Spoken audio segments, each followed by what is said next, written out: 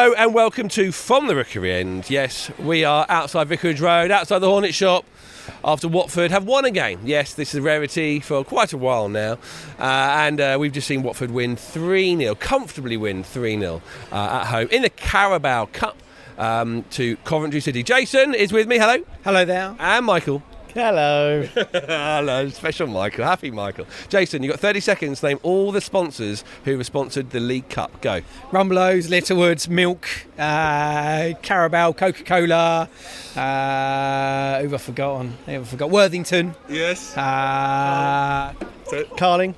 Thank you. Is there more? Do you know what, I don't have the answer in front of me, but I think you cover them all. No, but it is that sort of weird cup that we have. It's not the glamour of the FA Cup, but we saw a performance from Watford that was exactly what we saw, from my point of view, exactly what we needed to see from Watford.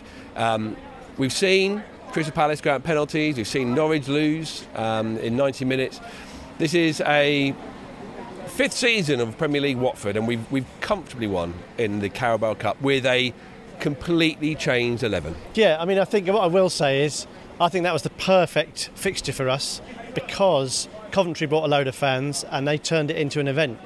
Now, I was just talking to a couple of people on the way out. If we'd turned over a League One side 3-0 with 200 fans in the away end, it's just an unexpected thing. It made it more of an event. It made it more fun for those watching, and it made it more valid, if that makes sense. I think we all needed that. We all needed that lift. And Coventry bringing 3,500, 4,000 fans, fair play to them, noisy all the way through, turned it into a real thing, a proper match that it feels like it was worth winning. So your point about it not feeling quite as glamorous as the FA Cup, that's true.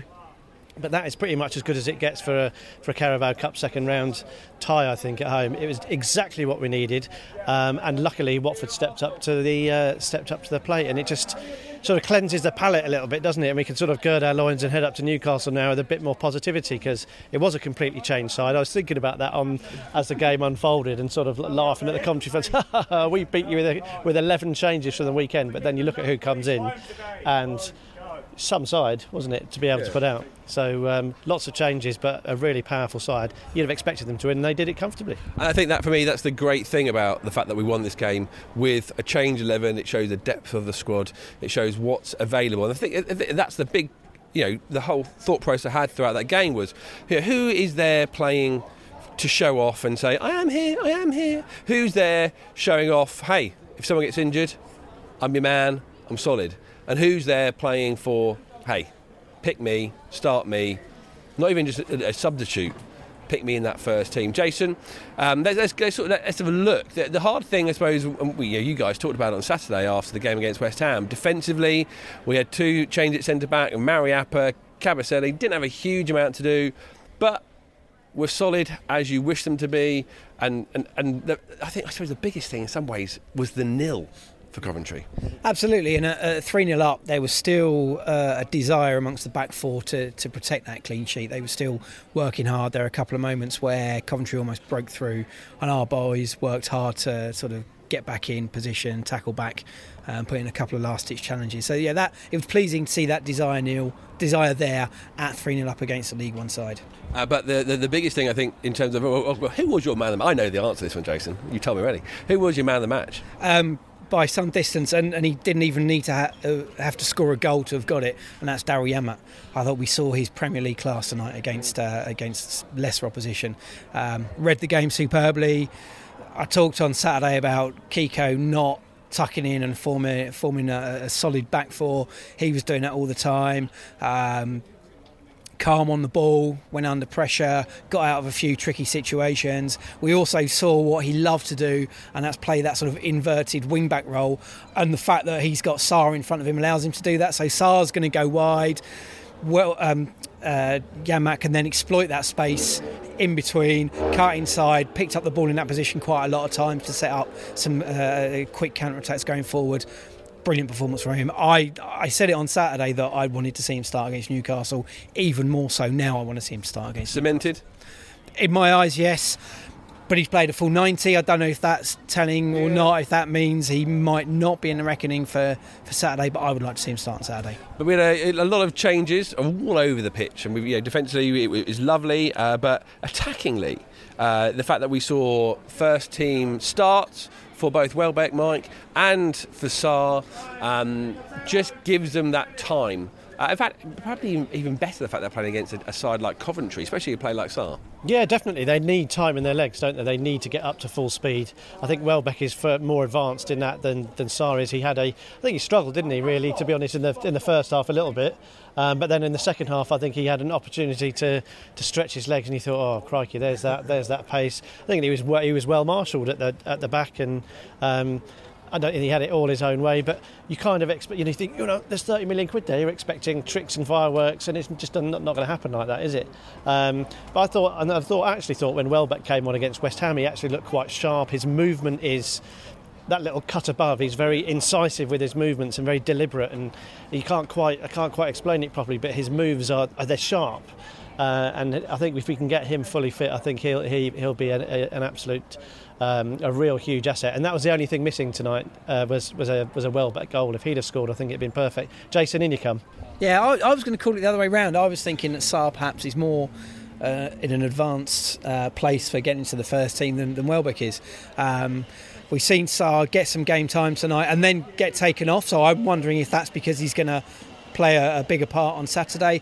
Welbeck, it felt to me like, as you said, he didn't have it all his own way, and I just felt if he was told just to get the game time in his legs tonight, I don't think, and I'm not saying he didn't try, but I'm just thinking he had a bit of a run out there.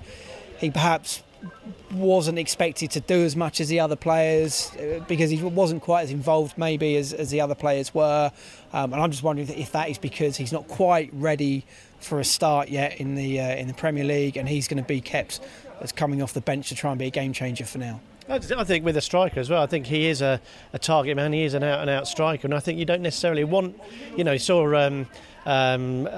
what's his name? I can't remember his name. Roberto Pereira, drifting all over the place, sort of coming deep, really deep. He was the furthest back at some stage to pick the ball up, and he was floating around the place. That's kind of what you want him to do against Coventry. Give him a free rein, find some holes, cause some damage. But do you not think that was because we were playing the other centre midfielders, being Quina and Chalobah? There wasn't anybody sort of being an anchor in that midfield to allow him to be, he was coming back to sort of not to cover, but to fill a role. Don't think the reason I raise Pereira was because I think you want X from Welbeck, which is stay up front as a striker and take your chance if it comes your way. And Pereira had obviously a very, very different role. I think Chalobah was there to do the anchoring, as far as I could tell. You didn't ask me who my man of the match is. I would say it was Daryl Janmaat by a country mile. It's the first thing I decided after about 5 minutes. He just looked so solid, physically, as well as sort of metaphor. It doesn't even make sense, but you know what I mean. I echo everything Jay said.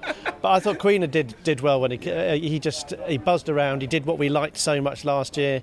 And again, you have to take it in context. You have to look at the opposition, but you can only play it in front of you. And I thought he looked a menace. I thought he worked really hard. The way he just buzzes around and looks to make things happen. That's when our midfield is functioning. That's probably the best description of it. They make things happen. And I don't think we've had that for a little while. And Queenie just gave it that little spark. It wasn't a complete performance, but he would. If you take Janmaat out of the equation, he'd get the nod for me. But I think it was really exciting to see Sarr and Welbeck sort of linking up a couple of times. Just seeing Sarr stretch his legs down that right flank a couple of times when the game had opened up. In fairness, Coventry had to go for it, but you did get a glimpse of that pace, and you thought, hang on. If we can just put it all together, because again, we said there was Opta Joe, Matt Furness did an incredible sort of list of stats on Twitter about where we're going wrong basically over the last couple of months, really 2 or 3 months. And the one that really bugged me is the attacking, the wastefulness in that final third. And we're still there. We missed chances today. I think Janmaat missed one, Welbeck missed one. We miss far too many. We need to be more clinical, and I think today will help because people will go back with a spring in their step, will have remembered what it's like to hit the back of the net. But we absolutely have to be more clinical. It's criminal. It's criminal. So yeah, don't know where I'm going with that. But score more goals, please, Watford. I think is the bottom line. But the first goal from Sarr felt calm. I think that for me was my biggest thing was he wasn't having you say early in the first half, he wasn't having the space he found later in the game, but later in the game it was the drive and the increase of momentum and velocity he had that sort of was a bit more exciting. It wasn't like I'm going to put it in front of you, I'm going to beat you there. It was like I'm going to get the ball and I'm going to go, and that was beautiful to sort of see. You're right to raise the goal though, because it was calm, and he had a sort of, his shoulders didn't drop, but he hadn't beaten a man, and he hadn't really had the impact that he obviously wanted to have. But when the chance came, you were confident just in the way he holds himself and the way, his poise, his posture. You were confident where that ball was going, bottom left-hand corner, and he delivered. I think that's really impressive. I don't know how far it was in, 25 minutes, half an hour, something like that. So he had his chance, switched on, bottom left-hand corner, bang. Coventry that probably will have thought they were doing all right up until then, which they were. They were in the game, I would have said.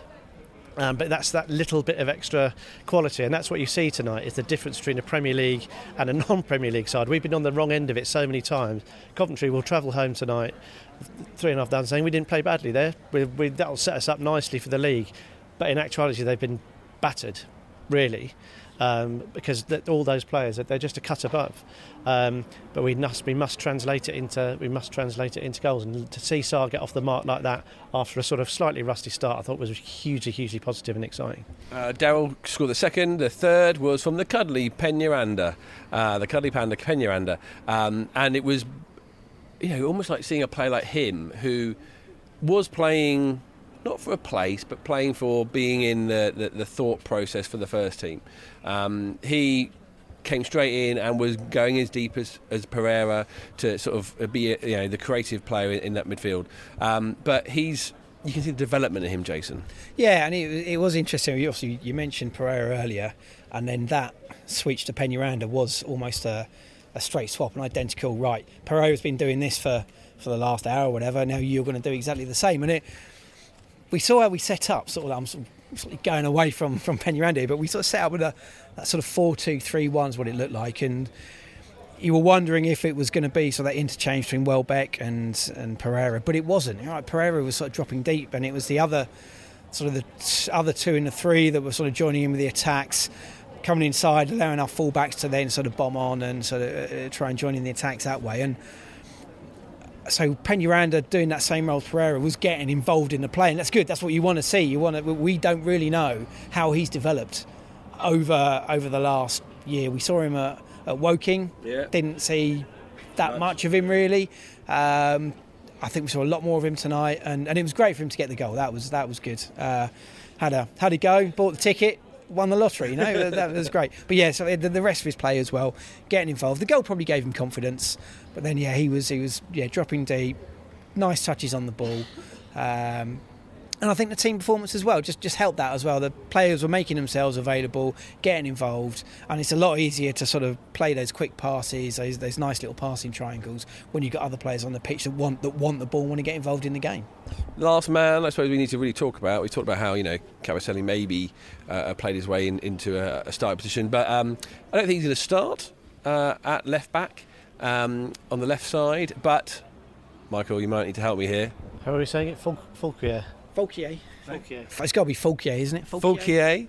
The Fulquier residence. The Fulquier residence. The lady of the house speaking. He needed a game. He needed to be even part of our thought process as fans. Maybe my biggest thing I'm taking away from this game is, yes, we were playing Coventry, a lower league team, but there was depth in our squad. Yep, and I think he was absolutely fine. He was never looked in any danger. I think he's probably third choice in that position if we're doing a pecking order.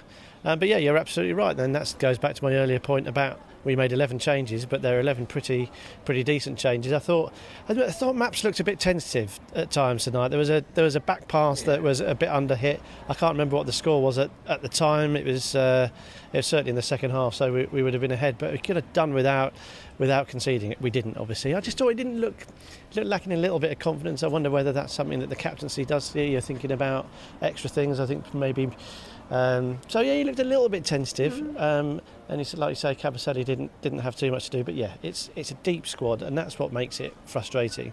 I mean, speaking of frustrating, there's a man that's just walked past us. You said there's only one more man we need to talk about. There is one more man. There is one more man we need to talk about. And we got the full book tonight, didn't we? We got the whole range of Isaac's success. Mike's used the word frustrating, but to be fair, we've also seen the good side of Isaac's success tonight. We've had the whole lot. From his very first touch that went out for a throw-on, which God knows what he was doing there. The pass for the first goal, absolutely sublime, brilliant.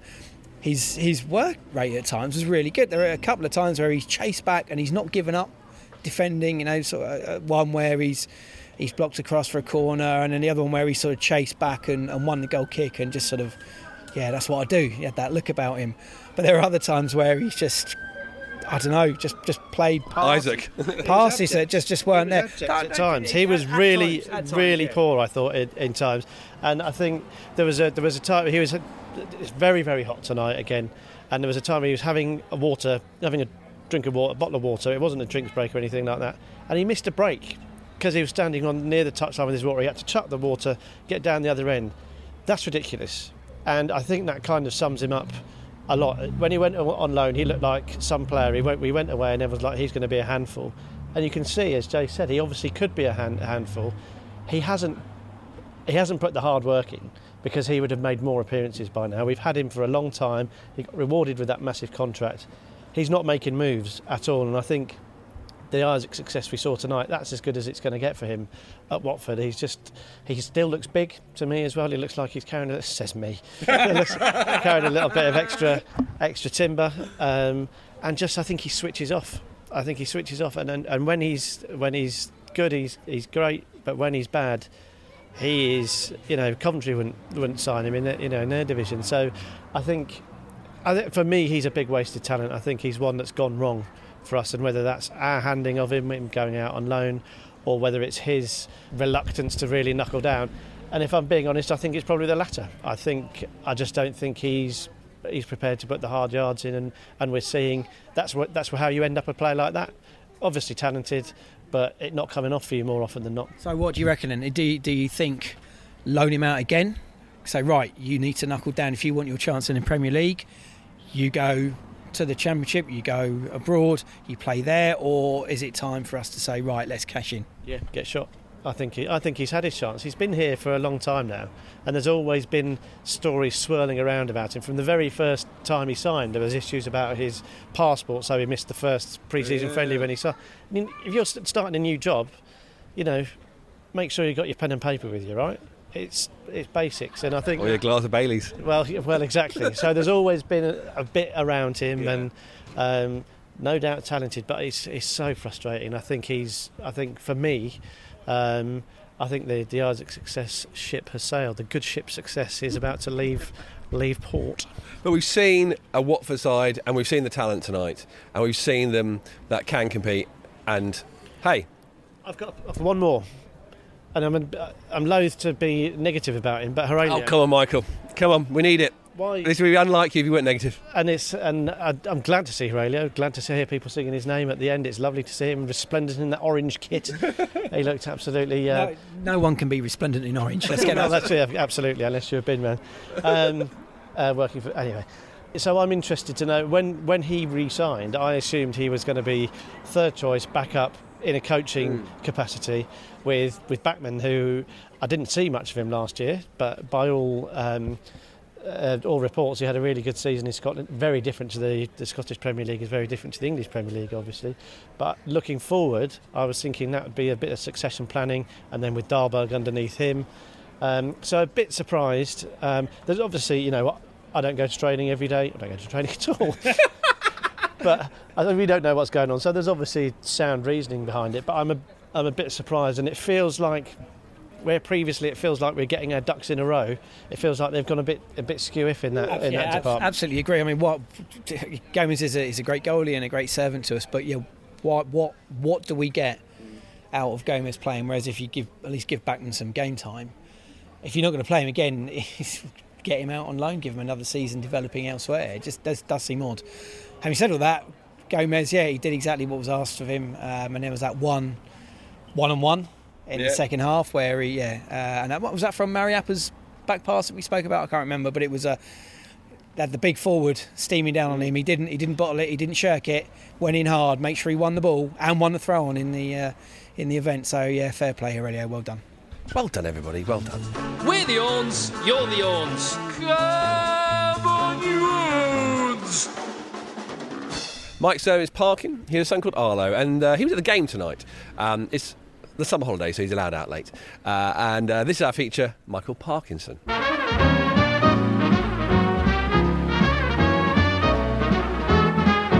So, Arlo, we've just seen a whole host of new players and a whole host of players who don't play normally. Who, in today's win against Coventry City, of all the Watford players, who stood out for you?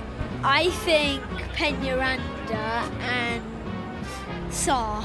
2 goal scorers, but were you happy that the cuddly panda, Peñaranda, got his goal? Yes, Peñaranda, he's a big fat cuddly panda. Peñaranda.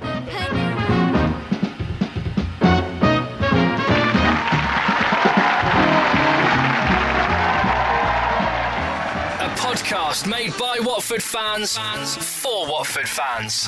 From the Rookery end. We are here after a good, solid, professional Watford win. However, the last few days haven't been the greatest in terms of being a Watford fan. We are at the end of 3 Watford defeats in the Premier League. 3 games, as Michael said during our pre-season training podcast, where those are the places we need to get some points. They are not bankers necessarily, but they are the opportunities more than some of the other games that we have to play. And the game that's been sort of played out in conversations and in chats between fans is blame. Who is to blame? I want to have a chat about that. And is anybody to blame? Is anything to blame? Is there anything to blame whatsoever? But it hasn't been great, Michael, to be, as a Watford fan, trying to blame somebody. No, I think to put it in context, if any non-Watford fans are listening, and my dad is very rational, so it's only 3 games into the season, relax, you'll be fine, and other people who we sort of interact with, don't worry lads, you'll turn it around. Yes, but so it's on the back of a really, really bad run of form at the end of last season. So you have to view it in context, and it has been poor and it has been worrying. So the natural thing is you're feeling down, you're feeling glum, you can't switch the telly on for fear of seeing the goals, you can't pick a paper up for fear of reading a match report. So who are you going to blame? I think there's been 3 main areas that have been identified that different sort of factions have sort of picked up. Defence, recruitment and Javi. They seem to be that's for you, Geordie.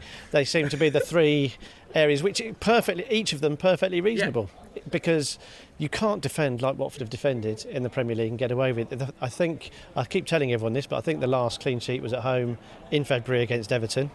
That, quite frankly, isn't good enough by any stretch of the imagination. We haven't really come close to keeping a clean sheet, and it's sort of got incrementally worse. So that is a massive, massive issue, and I can completely understand why people are wringing their hands about defence. You'd be mad not to. And then the next natural step on from that is, have we recruited well enough in that back line? Now, I think the Harry thing is the bit I want to sort of get to last, because that's the easy one, and that's modern day football. Hey, let's blame the manager, let's change the manager. That's what the Pozzos do, the friends who might not be Watford fans listening to this podcast. But the fact that we've had this defensive Jason, I sort of put that bit a little bit down to recruitment. I don't necessarily think, we did a podcast not last January, the January before, where what do we need? We need a new striker, we need a new centre back, and we have had a new centre back, but only in the recent window. And it almost feels like Dawson should have been the second new centre back that we bought over that period, and maybe Sarr, and maybe even more so Welbeck, are the strikers that we have really been wanting, proper strikers in terms of Welbeck. We hadn't necessarily had that. We had attackers but not strikers. So how much can you put this blame on our recruitment? Yeah, for me, I think there's a collective blame. I know it seems a bit odd that we're talking about blame Well, I don't want to find a blame. I don't want to find a blame. I just want to talk about that's what people are doing, and maybe we want to try and find out if there isn't anyone to blame. But where can you talk? Let's talk about where the blame could go. Yeah, so recruitment, yes, and when we signed Dawson, we signed him reasonably early compared to everyone else. And I think I said at the time that's a good start. And it would have been good to have got another centre back in. Obviously, didn't happen. Dawson, at the time, still felt like an upgrade on Mariappa. I'm wondering if Dawson himself.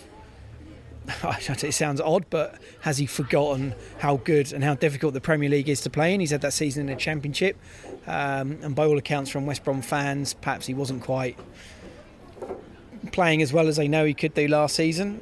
Has he not then got back up to speed, which does sound strange, but that's that sort of nagging doubt in my head. But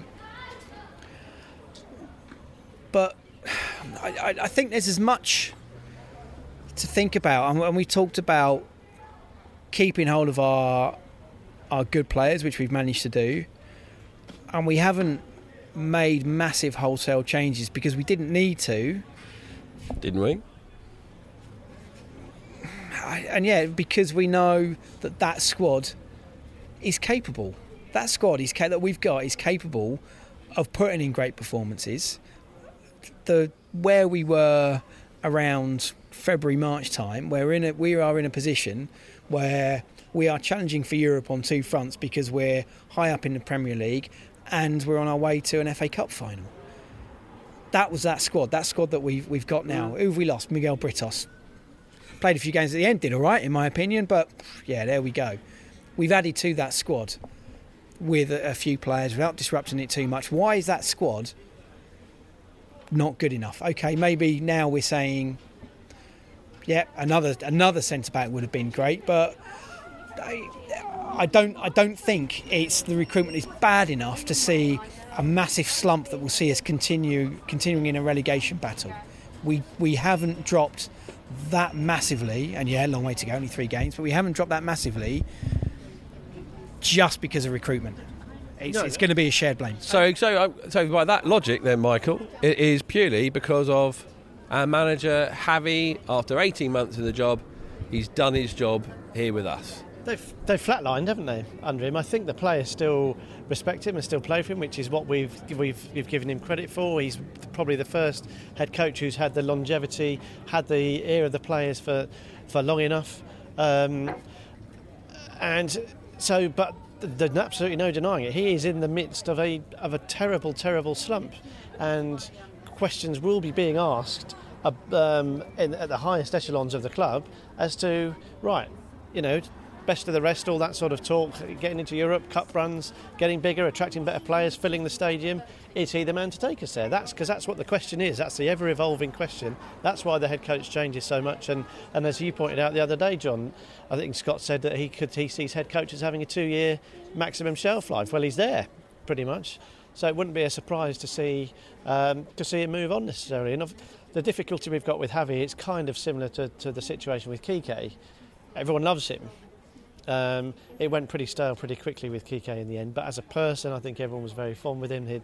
The way he portrayed him, the way he handled himself, the way he portrayed himself to the media, the way he represented Watford was excellent, and Javi's very much in that vein, and I think there's a lot of people with a lot of an emotional pull towards Javi. Strip out that, which is difficult with football fans who are emotional beings, and I'd be sad to see him go. But the run is bad. As Jason pointed out, the squad is more than good enough. This is a supremely talented squad. They just needs to be pulled together, and who else is going to pull it together apart from the head coach?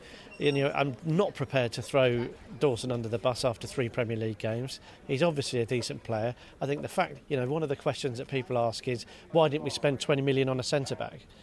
That's one question. My question is, who's the centre-back we should have signed instead? Just spending 20 million instead of 5 million is an absolute nonsense for me. And that's lazy, thoughtless, and you're not addressing the issue there. We should have spent more on a centre-back. Well, who are our targets? Exactly. Who are we going to look at? Just to sort of back that up, we spent 5 million on a centre-back who was a Championship centre-back last year with Premier League experience.